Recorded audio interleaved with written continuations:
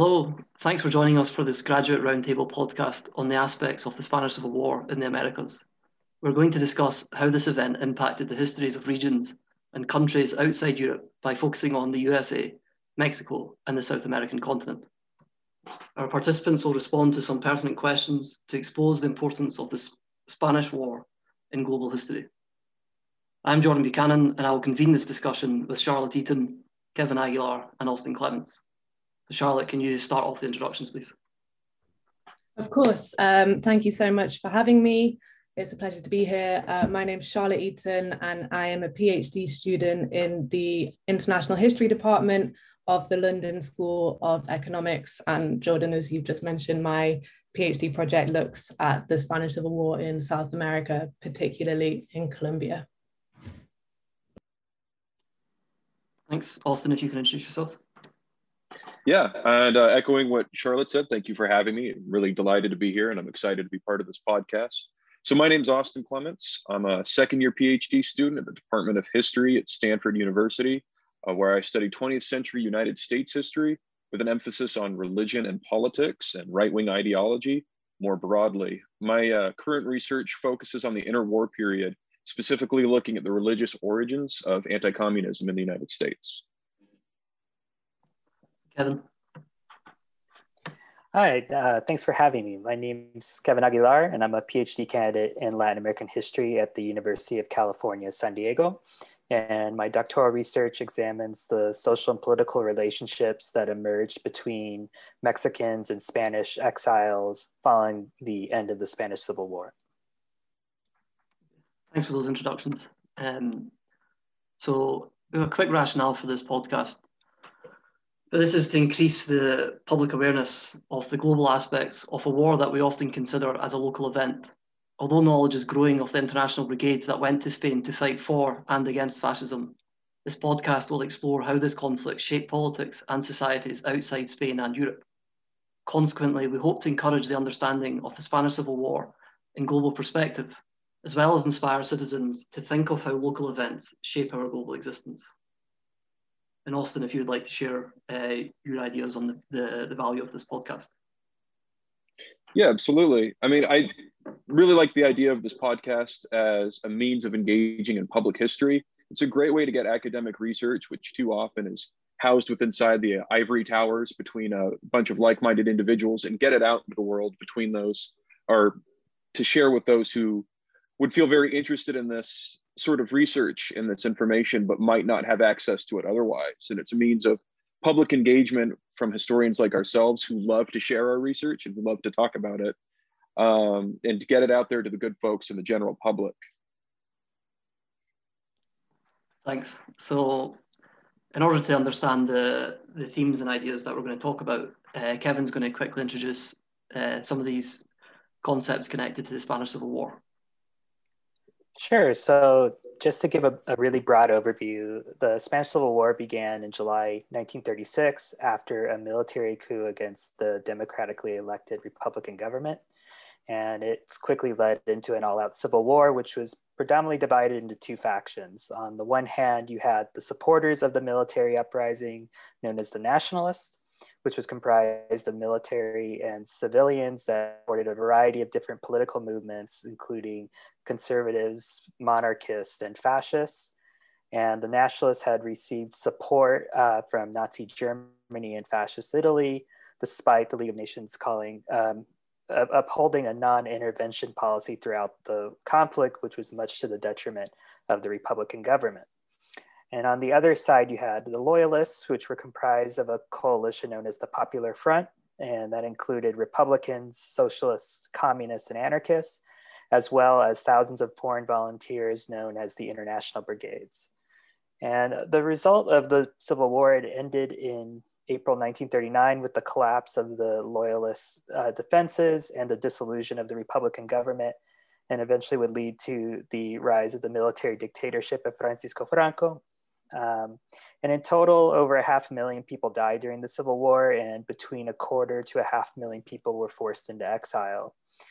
And it's often known as being kind of a predecessor to World War II, And while the Civil War had a lot of characteristics that were very specific to Spain, a lot of scholars are looking at it now as a much more indicative moment in world history, which a lot of the same issues are coming up throughout not only Europe, but other parts of the world. So the results of the economic and political instability caused by the Great Depression, the tensions that emerged through the secularization of the state in a predominantly Catholic country, which is also something that happens in Mexico.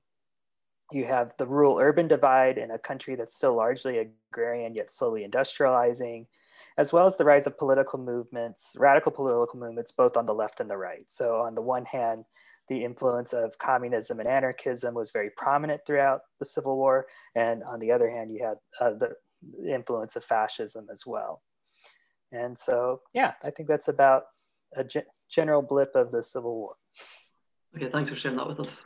So I'll give a quick overview. We'll move on to the questions. I'll give a quick overview of the questions that we're going to ask.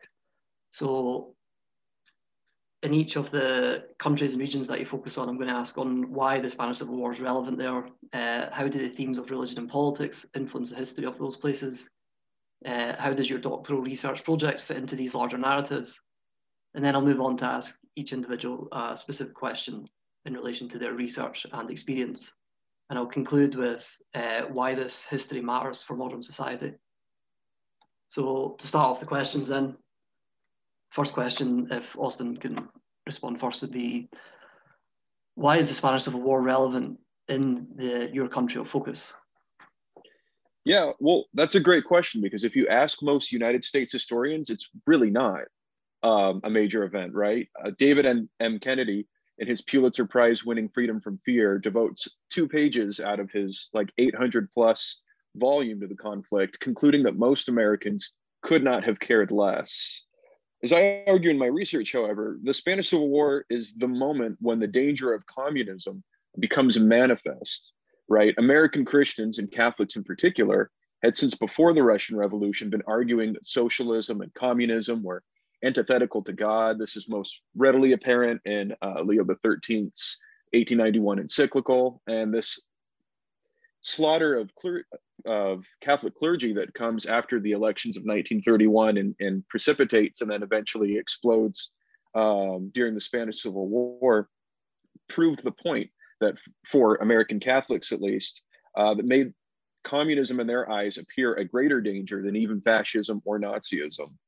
So from this point forward, the American right and in the post-World War II period, even conservatives, are more than willing to put up with the right-wing or fascistic or authoritarian dictator in lieu of communism. So in this case, Francisco Franco, but later on, like Pinochet in Chile is another famous example, rather than to allow communism to take hold in their respective countries. And this is what a point that historian Patrick Allett says: this becomes a foreign policy of liberation rather than containment. This idea that Americans are freeing these nations from the grasp of communism, or allowing them, in the case of Franco and the Spanish Civil War, to free themselves. The United States famously remained neutral during the conflict, keeping an arms embargo in place that had been put there in agreement with France and Great Britain.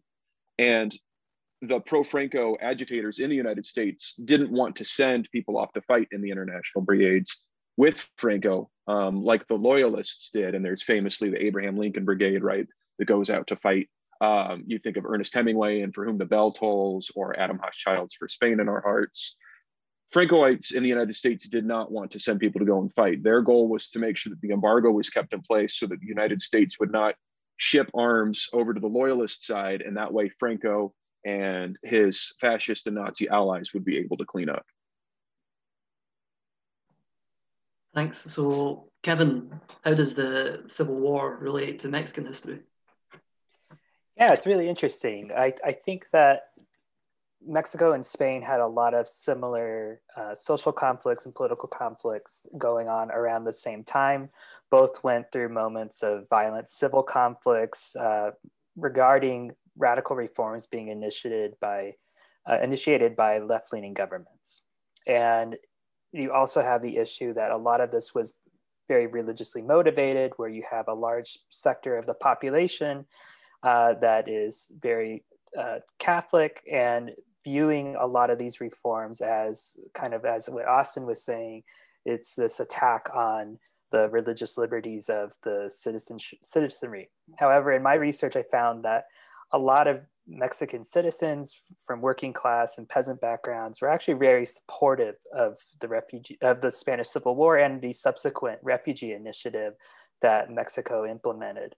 And it's interesting to note that despite a lot of countries imposing non-interventionist policies, Mexico and the Soviet Union were the only countries that supported the Spanish Republican government through selling of arms and resources.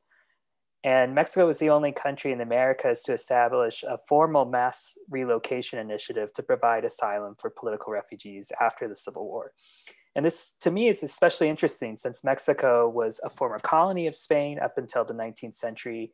And it's the only time in world history that we've seen a post-colonial nation provide political asylum for residents of its former colonial metropole. And so I can go into that a little bit later, but I think it's a really interesting moment in both Mexican and Spanish history that hasn't really gotten enough, even though there's a lot of research about the Spanish Republicans and Spanish refugees in Mexico, it really hasn't been understood from an internationalist perspective and more broadly in a transnational lens. Thanks. We'll look forward to hearing the rest of the progress of your research and the other questions. So Charlotte, if you can also give us the relevance of this for South America and your case study. Of course, thank you. Yeah, and I think this is such an important question because I suppose echoing what both Austin and Kevin have said, for a long time, the focus of the Spanish Civil War has been specifically on Europe, perhaps like on the United States in terms of the international brigades that were sent over from there, which is understandable given the geopolitics of the time, the kind of policy of appeasement that Britain and France were carrying out, and the oncoming of the Second World War. But it has meant that South America, as it sounds the case to be with Mexico and also the US, has been largely ignored in this historiography because they weren't perceived to be directly involved in the Spanish conflict, either in terms of sending mass contingents of volunteers or in terms of the politics of non-intervention. Yet the Spanish Civil War was actually very relevant in South America, and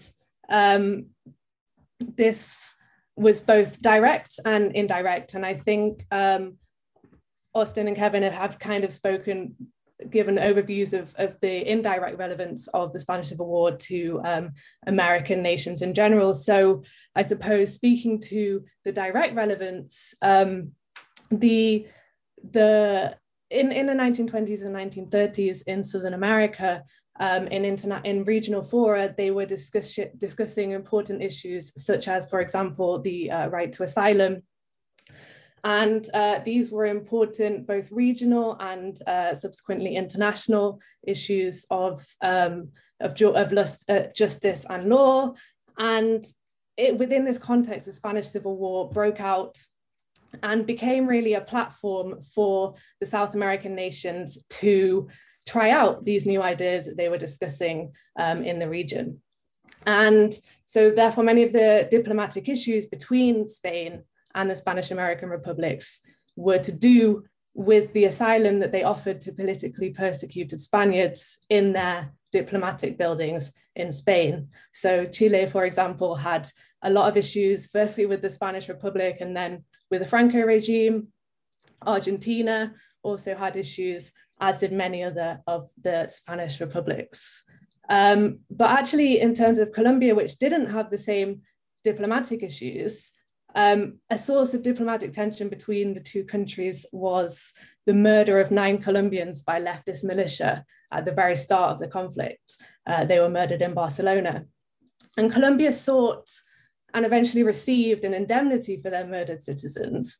And I think the fact that the Republican government accepted this request, which was an unprecedented act by a government at the time. I mean, it was a government giving money to another government for the death or the murder of their citizens, in this case, Spain. And this was unheard of. And, you know, even since is a very interesting study. And so, as with the kind of implications of the regional discussions of asylum, which played out in Spain, this issue of the indemnity has wider implications for the history of transitional justice, for example. So, you know, the Spanish Civil War is very relevant in South America because of the importance it had in the countries themselves, but it also, I believe, has a broader importance. Thanks everyone for sharing those ideas of the importance of this war in this international perspective. Often when I speak to people about the idea of the Spanish Civil War outside of Spain, you know, they think that it's irrelevant. So it's helpful to begin this conversation by establishing how this does matter across the American hemisphere. So for the next question, I'll keep with you, Charlotte. So how do the themes of religion and politics influence the history of South America and Colombia specifically? Yeah, so again, a really interesting question. Both politics and religion were very important in the development of the Spanish Civil War in South America. And the latter I find particularly interesting because Southern American nations largely considered themselves to be Catholic nations, yet there was still significant support for the Spanish Republic. And this is an intriguing nuance that I would like to tease out in my own research, because the Catholic Church as an institution supported Franco because they bought into his narrative of the Spanish Civil War being a crusade against the religious Bolsheviks in defense of Christian civilization. And yet many South Americans for whom being Catholic was part of their identity actually supported the Spanish Republic. So perhaps by exploring how the Spanish Civil War was perceived in Southern American nations, we can challenge this assumption that Catholics in general supported Franco. And religion was actually particularly important in Colombia because in the 1930s, the church was still tied to the state.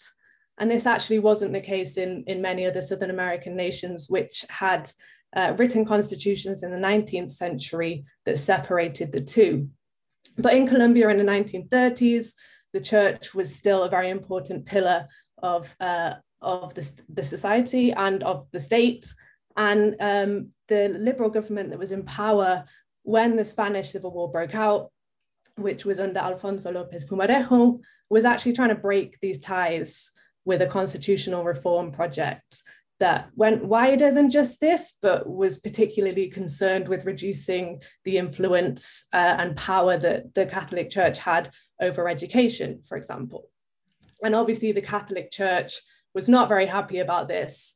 And in all this this broader context and this conflict already going on within Colombia, the Spanish Civil War broke out, and it became a tool for the Catholic Church to attack the government, and in particular the reforms. And I think this is something really that we really need to remember when we're looking at religion and politics and the Spanish Civil War in South America, is that a lot of the time the conflict was perceived by individuals on the ground according to their religious or political beliefs, and was used by them to attack their opponents, be they political opponents or ideological opponents.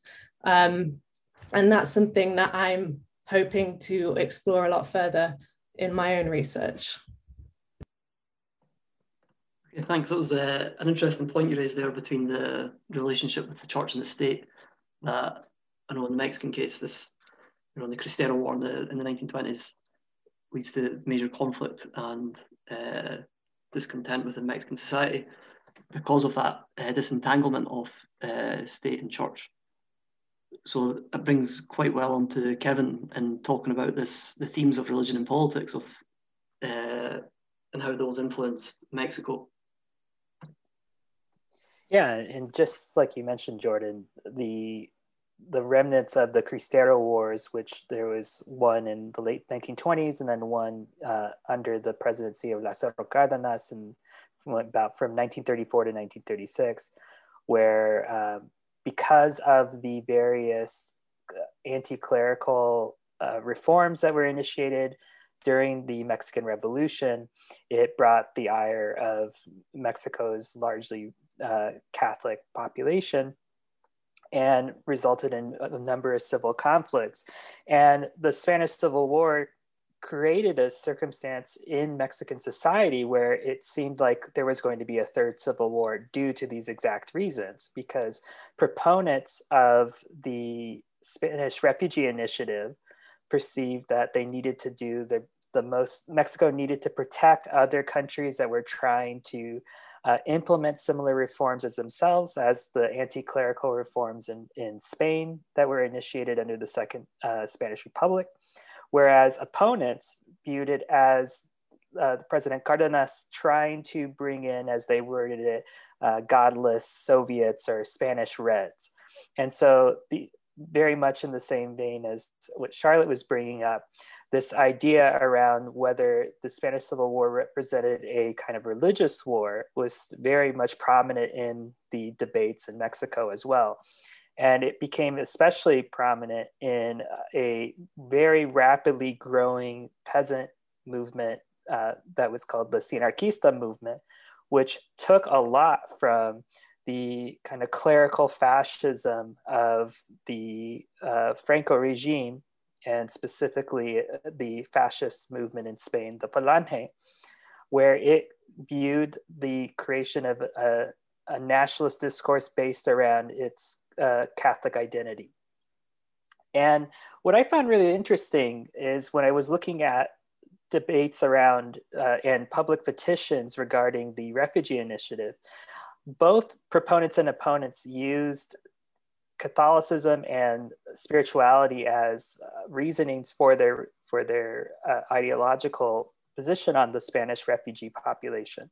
And so opponents, of course, argued that all the refugees were going to be godless atheists and Bolsheviks or anarchists, whereas the proponents said that they needed to support Spain because Mexico and Spain had a shared cultural and spiritual relationship, which ironically is actually based from the fact that Spain had colonized Mexico. But at this time and through these internationalist lenses, they're reconceptualizing what those relationships mean and how to continue creating relationships to Spanish people outside of the context of colonialism and imperialism. But at the end of it, you still have this broader tension that exists, that there's a deep concern that the religious components of the Spanish Civil War are going to then be transferred into Mexican society with the introduction of Spanish refugees. Thanks. It's interesting to hear how this theme influences the different places despite their major distances. And now it'd be interesting to know, in the US context, moving away from Latin America, how the idea of religion and politics in the U.S.A., how that shaped the history and its connection with the Spanish Civil War. So Austin, if you could share your thoughts. Yeah, absolutely. And what's really great about this podcast is just hearing how very similar these stories really are across their international context, right? When Charlotte was talking about Franco using Catholicism and religion to make his cause seem like a religious crusade, that's exactly what's going on in the United States, specifically that language of crusade against the enemies of Christendom, of Western Christendom and civilization. It's absolutely fascinating. And as another note from that, American Catholics in the United States were paying careful attention to Mexico during the Mexican Revolution as a confirmation of the dangers of communism. And that sort of gets revitalized during the Spanish Civil War. They keep pointing back to Mexico and saying, look what happened to Mexico with that anti-clerical violence. And also pointing to how close it is to American borders, that communism is not something happening across the Atlantic, but it's very much here at our doors. So it's great to get these conversations together. On a broader stroke, religion and politics and the Spanish Civil War, well, religion in the United States is at the core of interwar anti-communism, especially. It's difficult to parse those two from one another. Everything that communism seems to stand for, whether it's the sovereignty of the state over the individual, whether it's the sovereignty of the state over God or religion, the supposed destruction of traditional family, the notion of equality versus the hierarchy and authority as God intended, seems to be an affront to God's commandments. The separation of church and state. Charlotte was talking about education as well. The removal of Catholic education is extremely important to American Catholics. And American politics, moreover, is steeped in Christian religion. Robert Bella famously called this in the 1960s. The United States has a civil religion, a shared national Christian identity present in political speeches, rallies, and political events of all kinds. And in the 1930s, American Catholics are using this to sort of bridge an ecumenical divide and say that the Spanish Civil War is really a war against religion, as Kevin was talking about. And it's a war against all Christians, not just Catholics. This is not successful in the Spanish Civil War, however. American Catholics are still a religious minority.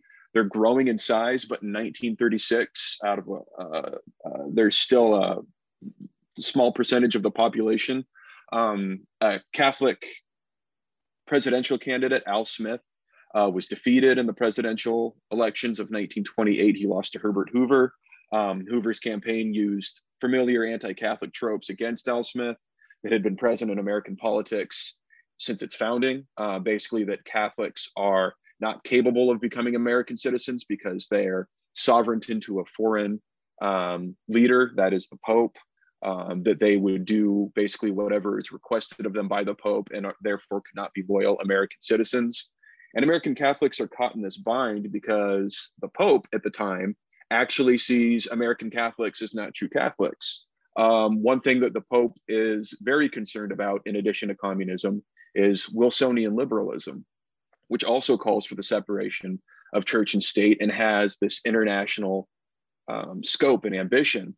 And as liberals, American Catholics then are not seen as true Catholics, then giving more importance to individuals over authority and hierarchy as perceived by the Pope, as inviting communism into their ranks for that very reason. A lot of the mindset is that liberalism invites communism to the table, which only seems to be proven by the Spanish Civil War in the minds of Catholics across the globe. So American Catholics are trying to basically straddle these two conflicting identities. On the one hand, they want to be seen as devout Catholic, but on the other hand, they want to be seen as loyal Americans. And the Spanish Civil War is a means of them basically saying that everything that is good about the United States, its religion, its values on the family, is what Franco was fighting for in Spain, and that to be a good Catholic is to be a good American. And so they use their religious identity as sort of almost an inversion of their minority status to say, actually, this is what patriotism looks like. And that's actually pretty successful. And that sort of builds after the Civil War and throughout the Cold War, sort of redefining what patriotism is in contradistinction to communism. Thanks. It was really fascinating to hear how the national and religious identities in the USA were, distinct, as USA is identified more as a Protestant nation, and the Catholics are a minority. It's interesting how that develops there in the USA. And it was really interesting to hear the kind of quick switch of wording of the crusade, the Catholic crusade against communism, to become a Christian crusade in order to capture the entire audience of the USA, or the majority of the audience in the USA. So thanks for sharing that with us, Austin. So we're going to go more into specifics now on the research that each of you are conducting. So beginning with Kevin, how does your doctoral research project fit into these larger narratives in the Spanish Civil War and its global perspective? Sure. So while there's been a lot of research, especially in Mexican history, regarding the diplomatic relationship between Mexico and the Spanish government, as well as some of the more prominent refugee communities, such as intellectuals, artists, and politicians, there's very little research been done on how everyday Mexican citizens viewed the Spanish Civil War, specifically within the context of their own social revolution. So between 1910 and 1940, Mexico had its own revolution, and especially in the 1930s with the presidency of Lázaro Cárdenas, there was a resurgence of kind of revolutionary ideas going on throughout society. And so with the Spanish Civil War breaks out, a lot of Mexican citizens, particularly from working class and peasant backgrounds, are petitioning in support of the Spanish Republican movement. And it should be noted that amongst middle class and upper class Mexicans, there was quite a bit of support for the nationalist side of the conflict. And there is a growing influence of Spanish fascism in Mexican society. And this was also due to the fact that Mexico had a very large Spanish immigrant population, which the vast majority of supported the Francoist uprising. But what I was really interested in is looking at how during these moments of social upheaval, how Mexicans and Spaniards reinterpreted their relationships to one another within the context of the fact that Mexico did obtain independence from Spain, and also within the early 20th century influence of internationalist politics. And I found that in both sides that people were very interested in reinterpreting the historical legacies between the two nations. And so specifically kind of challenging the historical injustices caused by colonialism on both sides to reimagine the relationships through mutual aid and solidarity in the present. And two examples I really found interesting in my research was I uncovered a number of petitions from various indigenous and peasant communities in Mexico requesting that the Mexican government send Spanish refugees to their communities to be given asylum. And what's particularly interesting about this is that they offered to put the Spaniards on within their communal land holdings, which are known as ejidos. And it's interesting because much of these communal land holdings were recently expropriated, a lot of which were from Spanish immigrants that had been in the country for a number of years. And so it shows that, you know, even the most rural enclaves of Mexican society, there was communities that were reassessing their relationship to Spanish people, specifically within the political context of the time. And in Spain, during some of the most heaviest aerial bombardments in Barcelona in 1938, various Spanish labor unions organized a Week of Mexico celebration where it ended with the Spaniards celebrating Mexican independence from Spain. And they constantly refer to these kind of injustices that happened during colonial era as the same injustices that had occurred to the working class and peasant communities in Spain by capitalists throughout the 19th and 20th century. So they're interpreting anti-capitalism as a form of connection through anti-imperialism. And so even though they come from very different historical in circumstances, they're trying to find and work within difference with the historical past of their country, as well as the future of their country when they are sent to Mexico and get granted asylum. And so I think it really gives us a really great opportunity to reconceptualize the relationships between countries from the global South with the global North, especially in the early 20th century, through the lens of internationalism, which, as a lot of more recent scholarship has been pointing out, there's internationalist tendencies not only in the left, but also in the right. And so how does Mexican society configure into those relationships, and how do they reconcile them with the insertion of Spanish refugees into throughout the country? Yeah, thank you. So unlike what Kevin was saying, big diplomatic histories haven't been written about the Spanish Civil War in Colombia. In fact, not much has been written on it at all.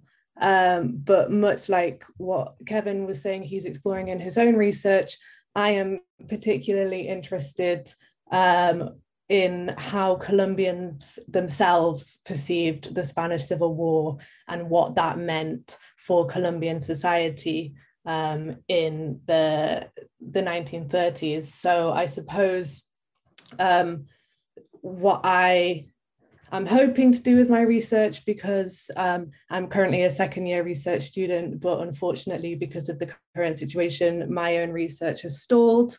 So I can't speak too much about the interesting stories from my research yet, although hopefully they will come. But what I'm hoping to do is use the Spanish Civil War as a lens to discuss what Colombians thought about their own country at the time. In particular, how their commentary on the Spanish conflict revealed their hopes and aspirations for their own country. And I suppose the broader context for this is that the early 20th century in Colombia is largely considered to be a kind of peaceful pause in the country's history between two violent civil wars, the one at the end of the 19th century, and then La Violencia, which broke out from the mid to late 1940s and going into the 1960s. And the in-between period is, as I said, mostly considered to be uneventful. And what I actually think was happening at this time is there wasn't an outright civil war, there wasn't outright conflict, but there were very important ideological debates. Perhaps you could even call it an ideological conflict going on at the time in Colombia about what their country was and what it should be. And because of the perceived parallels between Colombia and Spain, I mean, going back to the question on the importance of politics, many Colombians, as did many South Americans, drew parallels between the political situation at home and the situation in Spain, and therefore argued that what happened in Spain could happen in Colombia or in other South American nations. And in the case of Colombia, in the 1930s, it was the end of the conservative hegemony and the introduction of a more progressive liberal regime that attempted to introduce, I wouldn't call them revolutionary reforms, but perhaps that's how they were perceived at the time, particularly by more traditional opponents. And that superficially parallels the situation in Spain with the 1931 introduction of the Spanish Republic, which brought to an end the dictatorship of Primo de Rivera, and the Spanish Republic with its attempts to introduce more reforms. And so because of these perceived parallels, because of the entanglement really that Colombia and many other Latin American nations had with Spain that Kevin so eloquently described when he was talking about his research, the Spanish Civil War was considered by Colombians to be extremely important, both globally, but also specifically to them. And because it was considered to be so important, there was such broad coverage of it. I think there's a crazy statistic that the Spanish Civil War didn't leave the front pages of the main newspapers until like mid-1938 or something. And because of this wide interest in the Spanish Civil War and its perceived importance for the country, I think that it will be a really useful way to kind of interrogate some of these ideological debates that were going on in Colombia in the 1930s. And within this, I think that much like what Kevin was saying, there will be lots of reconceptualizations of the relationship with Spain, particularly from the liberals, who tended to be more anti-imperialist than the conservatives. And yet the many leftist Colombians were strong supporters of the Spanish Republic. And many other issues that will come into play, I'm sure, but in this very early stage of my research, it's hard to say what they will be, but that's broadly what I'm hoping to do with my project. Yeah, thank you. So my research is really driven by two questions. First is looking at the interwar period in far right-wing politics. Famously, the Ku Klux Klan in the 1920s, for example, which had about 3 to 4 million members. But more important to my research, or at least more so, especially to the Spanish Civil War, is the figure Father Charles Coughlin, who was a radio broadcaster and a Catholic priest in the Depression era 1930s United States, who had anywhere from 30 to 40 million weekly listeners at the height of his fame, 1936 to 1938. My question is what would be the appeal of these movements or figures who have been largely denounced as fascistic or very far right, anti-Semitic in our own time? Why would they have such a large appeal? And then second question is where did these followers go after, let's say, the KKK dissolved and declined in the 1920s, or after Father Coughlin was essentially kicked off the air in 1942? Where do these large followings go? And the Spanish Civil War and the Americans who supported Franco is an interesting way of getting at that question, because I don't know if I mentioned, there weren't actually weren't very many. Only probably about 1 in 8 Americans supported Franco during the Spanish Civil War, roughly about 20 million Americans at that time, which, depending on how you look at it, might seem like a small number. It also might seem like a very large number, given what we know about American politics. And that when I discovered that was that many millions of Americans supporting Franco, much higher than any Americans who would have ever given that sort of lip service to other traditional fascistic dictators, Mussolini or Hitler for sure, is where do they all go after the Spanish Civil War? And the interesting thing is they don't go anywhere. And in fact, whereas America joins, the Allies in World War II and goes and fights Mussolini and Hitler, very obviously defeats fascism as their narrative goes, Franco is still widely celebrated in the post-war era by American conservatives, famously William Buckley and his brother-in-law Brent Bozell in a National Review, but also even into the 1980s with Ronald Reagan saying that the Americans who went off and died fighting Franco were fighting on the wrong side, right? So there's still this narrative that carries that far forward that Franco was the correct side. So my research is really interested in how Americans come to square supporting a fascist authoritarian dictator, or supporting even values of those dictators, most prominently anti-communism, with their own professed, American and Christian values and beliefs. And what I'm trying to do with this research also is looking at, as I mentioned, Coughlin is sort of seen as this, that's the closest that the United States ever got to fascism, right? But if you read fascist studies traditionally, it's usually considered a European phenomenon. It only really took hold in Italy and Germany and some other countries, maybe Austria, Hungary, Romania, depending on who you ask, although now there's more of a push to look at a more transnational lens, bringing in Latin America especially, but also Asia as well. But the United States is still never really seen as having a fascist movement. So my question is why, or how did the United States even relate to fascism, even if figures like Coughlin weren't calling for, say, a revolutionary overthrow, right, of the US government? They were still very much in support of a lot of what fascism stood for, which was this ultranationalism, which was this cultural chauvinism, this sort of ethnic hierarchy, this sort of, very anti-Semitic in the case of Coughlin, this authoritarian hierarchical sort of politics that you see carry over into conservatism, a lot of it, though certainly diluted in quite a number of ways. And so fascism is a really interesting way to sort of get at that, look through that lens and say, how does the United States in the interwar period compare with other countries? And what's interesting, of course, is fascism is very different because it's based as an ultranationalist ideology, it's based very much on traditions and cultures within the countries it inhabits. And in the United States, this sort of civic religion, as one could call it, but also just this very Christian, not necessarily Protestant, although that can definitely be a factor, American identity is extremely important to looking at far right-wing ideology. And you just see with the Spanish Civil War, the political aspects and effects of what happens when that ideology gets mobilized politically.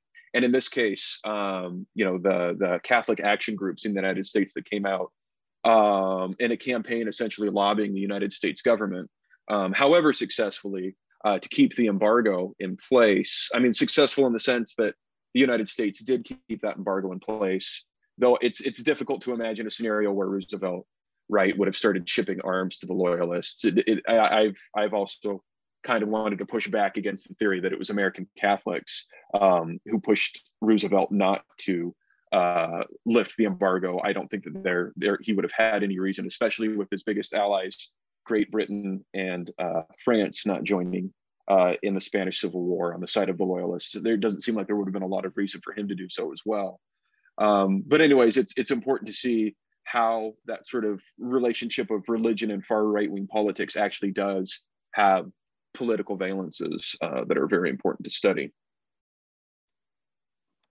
Your point there on the idea of how fascism develops in the USA, and like if there is a reaction, if there's not a reaction or development, reminded me of a comment from Eric Hobsbawm in his essays on Latin America. And he argues that European ideas such as fascism, when they arrive into Latin America, they develop in their own idiosyncratic ways due to the distinct nature of Latin American society and culture and politics. So it's interesting. It'd be interesting to know how applying that same idea that Hobsbawm has for Latin America, how that also influences North America and the United States. So we'll move on now to some more specific questions to individual speakers, and start with Austin. So the interwar period in global history is often overlooked, and most people are looking at the 1914 World War I and then moving on to World War II and these concepts of national narratives of great wars in defense of the nation. So I was wondering, Austin, what you thought of why study the interwar period in US history? Yeah, that's a terrific question. There's really three prongs you sort of have to work through, or three obstacles, I should say. First is when studying the interwar period in the United States, there's this notion of isolationism, right? That the United States is, and diplomatically, right? The United States does not want to get involved in foreign affairs, at least not anything like in World War I, when it went and joined what it later considers a European war. Famously, the United States refused to join the League of Nations. And in 1924, with immigration, it restricts a lot. So there's a sense that America is closing its doors in a way. But the problem with that narrative of isolationism is that it makes it seem like the United States was aloof from world affairs or unconcerned with what was going on elsewhere in the world. And that's absolutely not true. Headlines are constantly talking about, the rise of Mussolini, say in Italy, the rise of other fascist groups coming about, the spread of communism, for example. When the Great Depression hits, there's more talk of this, this guy Hitler is really turning Germany around, for example. Then there's Mussolini invading Ethiopia, which becomes a huge deal in the United States, as well as the Spanish Civil War, which is another current I'm sort of pushing against, the notion that the United States was unconcerned. Certainly Americans were not, the majority were not partial to one side or the other, but they were still deeply concerned, not necessarily about fascism winning against democracy or communism defeating Christianity, as much as they were worried about another European war breaking out, which is what the Spanish Civil War sort of foretold. So pushing against isolationism is one thing. Another thing about the interwar period is its anti-communism and the presence of anti-communism. Famously, in conservative histories in the United States, or I should say histories of conservatism, anti-communism isn't really seen as a political force until McCarthyism and the Red Scare of the 1950s, right? That's its most famous iteration, the McCarthy witch hunts. But anti-communism is still very much an influence on American politics in the 1930s. Famously, or more famously, the conservative oppositions to the New Deal, whether it's by figures like Coughlin that I mentioned, or conservatives more generally, the New Deal is seen as this, and for those who don't know, New Deal is Roosevelt's reforms, trying to handle the Great Depression by sort of increasing the power of the federal state. The New Deal is seen by these conservative coalitions or disparate groups as socialistic or communistic in and of itself. This is inviting communism into the United States. And these opposition groups start to come together and form what would later be the post-war conservative coalition. But you also see anti-communism erupting immediately after the Russian Revolution, and then late 19-teens, early 1920s. And actually, a lot of the nativist uprisings, whether it's the immigration restriction I mentioned, or as I mentioned earlier, the Ku Klux Klan, are also responding to the Russian Revolution. They also don't want immigrants coming. They don't want immigrants bringing communism because they believe that will destroy American life, American values, etc. So looking at the interwar period in that lens and focusing on getting rid of that idea of isolationism and looking at this international conversation that's happening, and this international conversation that is a reaction to communism, which in other countries, anti-communism in Italy, for example, is what Mussolini uses to get to power, or in Germany, what Hitler uses to get into power. So anti-communism has a very important role in shaping 20th century politics, especially interwar anti-communism. And then finally, the third obstacle is just something that's, I guess, become sort of a pet peeve of mine, is the sort of tin ear that a lot of historians tend to have towards religion in the United States, especially, where religion is usually seen as sort of a mask or a cover for ulterior motives, or really they're just seeking power. So, for example, when Coughlin is discussed as being a radio priest, his actual Catholic nature is not really discussed, or the Catholic influences on his ideology are not discussed, right? That he's just a power-hungry populist or demagogue. And what's sort of missed in seeing the way that religion is operating in the interwar period, and religion, this American Christian identity in opposition to communism, you miss basically how it makes sense and how there's this sort of appeal to so many millions of Americans. It's not antithetical to their values to suddenly be supporting these dictators or what we might consider right-wing or fascistic ends, because for them, it's a defense of their religion and it's a defense of their American identity. So with those three things, with interwar, isolationism, anti-communism, and religion, I think are extremely important to understanding not only our nation's history, but more broadly, even international history as well. Thanks for sharing those three obstacles there, and hopefully we can work towards understanding these three concepts so that we can raise more attention for this interwar period of what is an important phase in world history. So moving to Kevin, I'm going to ask a more kind of personal, reflective question and discuss the challenges of transnational history. So doing global history is, it's a fairly new development, and it's very difficult because of the distances that people often have to travel and the different languages that we need to speak. And I was wondering, Kevin, what have the challenges and benefits been for you doing a transnational history project as a PhD project? Yeah, I think for my research, the benefits have been in writing transnational history is that they help us contextualize how certain types of ideas and feelings are emanating from populations, whether they're very rural enclaves to industrial centers, and regarding the consequences of global conflicts that may be thousands of miles away. And as a historian that focuses specifically on the history of working class and peasants the working class people and peasants in Mexico, I was really interested in the parallels and similarities that I saw amongst the ideas and interests of Spanish working class people and peasants as well. And so it's given this really great opportunity to reconceptualize how outside of formal networks of immigration or formal networks of diplomacy do everyday people interact with people from around the world. Now, the challenge of that, especially for graduate students, is to be able to obtain funding for researching in multiple countries and multiple archives. And I was very fortunate that I was able to get research funding from the Social Science Research Council and the Fulbright Hays to conduct multi-site archival research.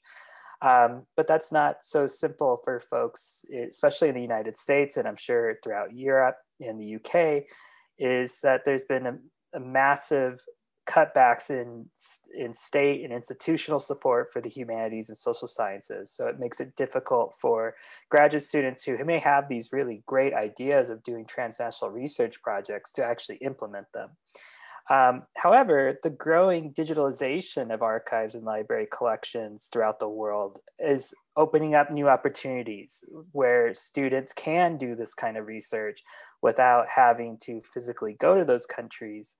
However, I think we have to be careful because within the earlier fields or publications of transnational studies, we tended to see a focus where the secondary or third country that's being analyzed is kind of not given as much significance or importance in the overall analysis. And that's really, truly the difficult part of doing transnational history, is understanding where two very different societies or multi-societies are coming from and why they're coming to the conclusions they are.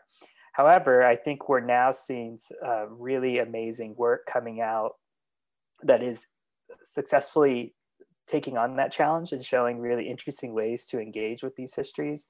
And specifically in regards to the Spanish Civil War in Latin America, there's been some really great work from Ariel May Lamb and Kirsten Weld, who have published recently kind of transnational histories of the influence of the Spanish Civil War in Latin America. So I think hopefully it gets easier for students to do this kind of research through the digitalization of archives and library collections.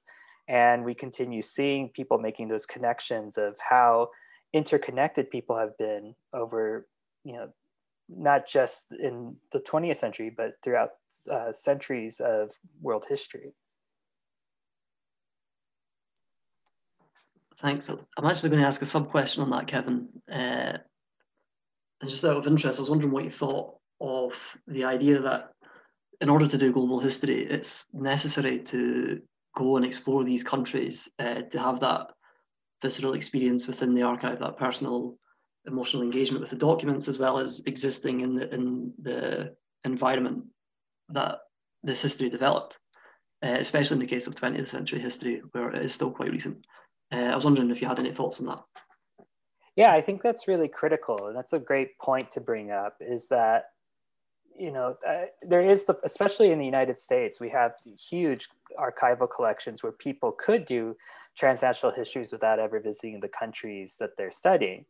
And while that could be useful in some instances, it's really important for us to have conversations with people from those communities and to see how that interacts with them. And so as a public facing scholar, I think it's really critical to be able to make connections to those countries, especially in the case of Latin American history, where a lot of transnational histories have focused on the U.S.'s relationship to Latin America, but often do not go to Latin American archives or engage in even looking at the literature that's been produced in those countries. And I think we're doing a disservice to researchers in the United States and throughout the world when we do that, because we're not giving a full context of how this has been engaged with by scholars from these countries, as well as getting a full grasp of the countries that are relating to that kind of primary focus. And so it's, again, this raises a really difficult issue for graduate students with, you know, very limited means, but I think it's very important for us to engage in the literature as well as the cultures in which we're studying. I mean, for me, it was a little bit easier being Mexican to kind of be able to engage with Mexican history. However, I going to Spain was really important to me because I was able to get not just archival research done, but to talk to people and engage with them and their opinions of what some of the ideas I had for my research were. And I'm really indebted to them for sharing their ideas and their sentiments about this transnational relationship. And it's been really influential on my research. So I think it's definitely a great advantage for scholars to do transnational history and engaging in the countries in which they're studying. Thanks for sharing those experiences with us, Kevin.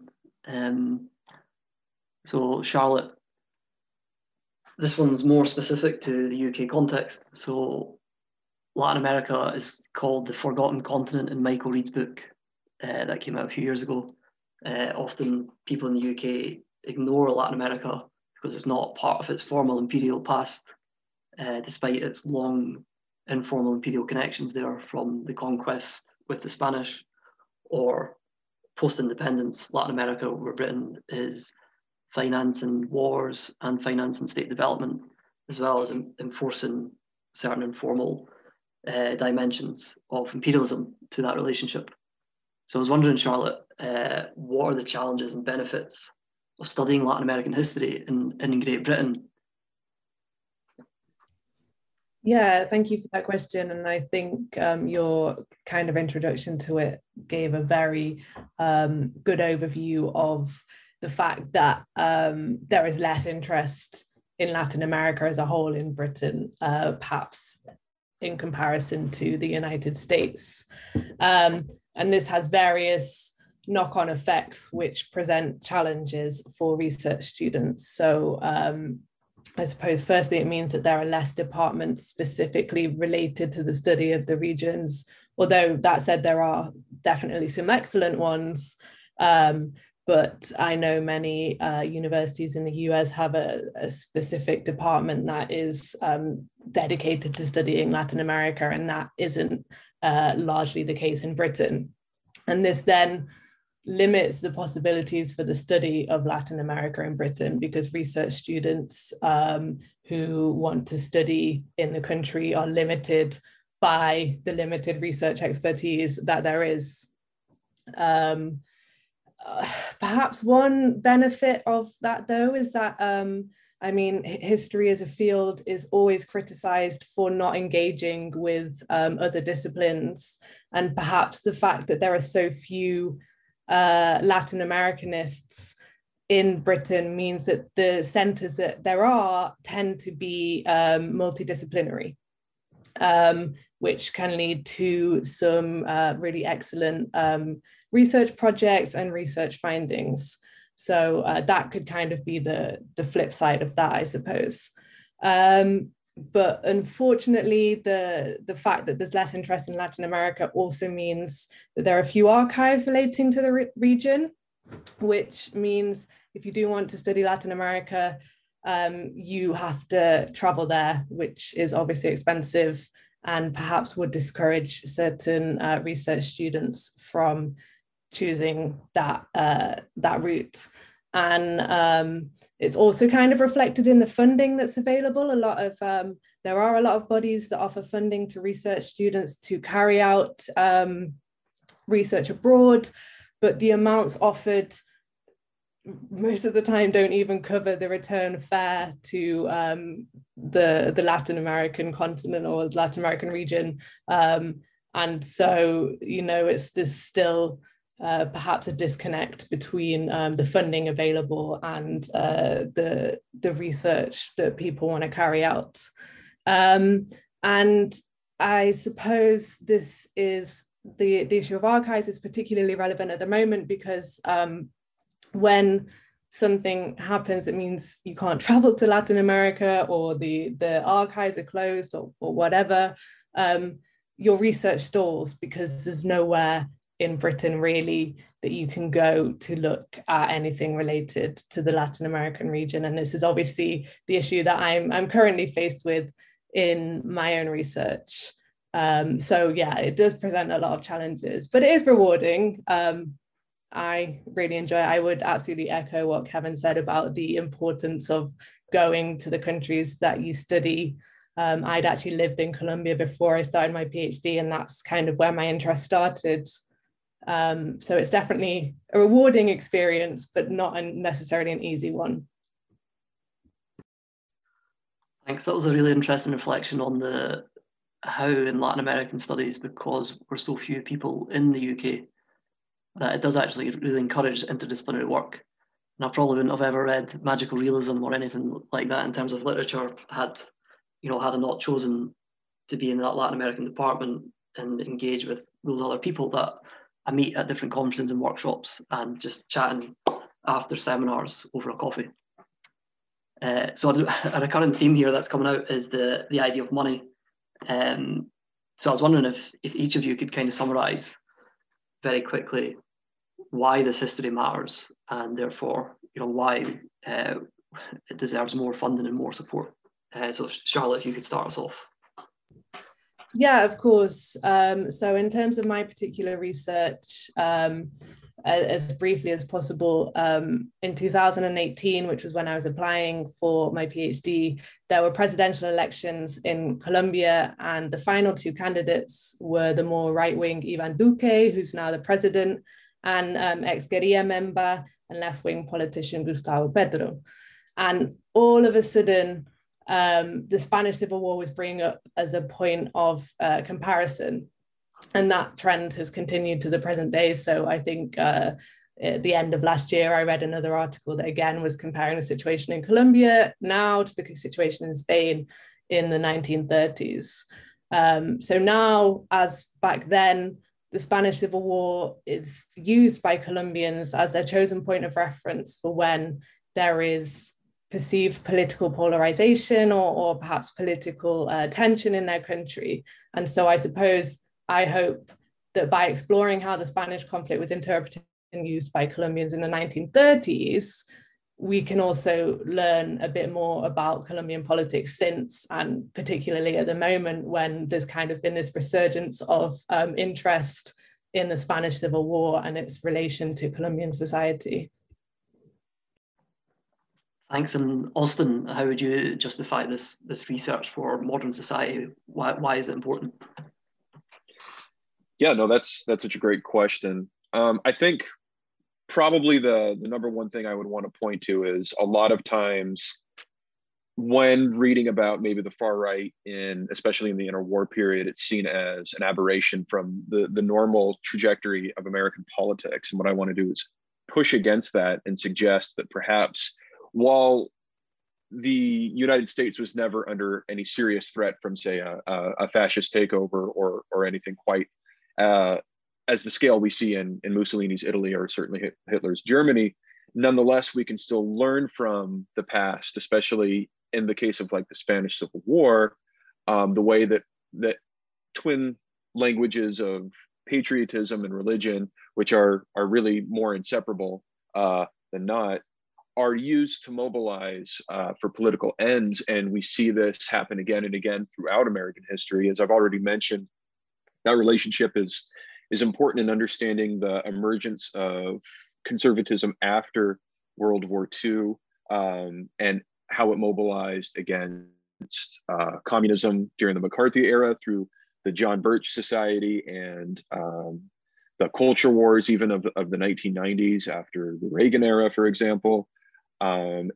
Most importantly, I would say even to today, in 2016 with the election of Donald Trump and his support by patriotic American Christians, whether they be evangelicals, a great number of Catholics, Mormons, etc.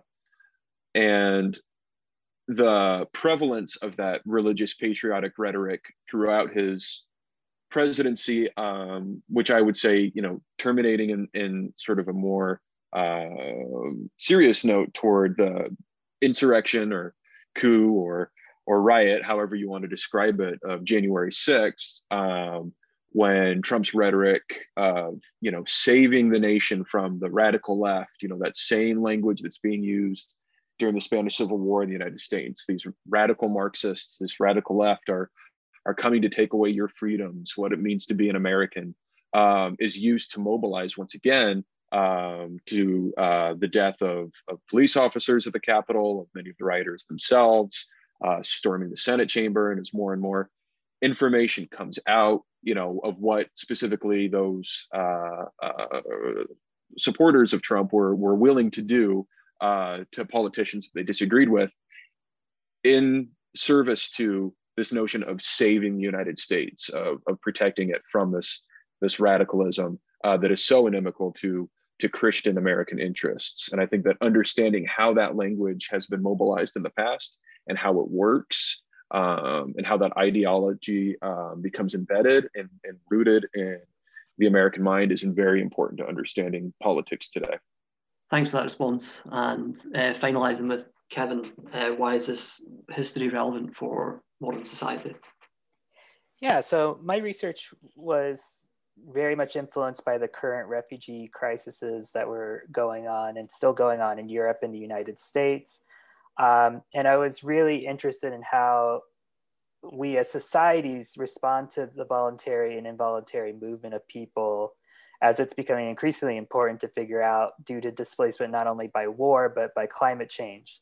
And as an historian looking at Mexico, a country that is often characterized by its mass immigration to the US, I think it's important to look at also the ways that Mexico has dealt with issues around asylum seekers when the rest of the world turned them away. And so it gives us a really interesting glimpse of how people deal with refugee crises, especially by kind of turning the perspective away from that refugee crises are crises of the migrant population, but they're just as much a crisis of the societies that are taking them, because of how they imagine what refugees can contribute to their society. So that's all my questions. So I'm just going to conclude now. And I thank our participants for taking the time to help prepare this production and for working with us. Thank you also for your flexibility to overcome the challenge of being in 3 different time zones. Furthermore, I want to thank our followers of the Scottish Centre for Global History. Your support and passion for history continue to motivate our team to promote graduate research and to increase the learning and enjoyment of global history. Thank you.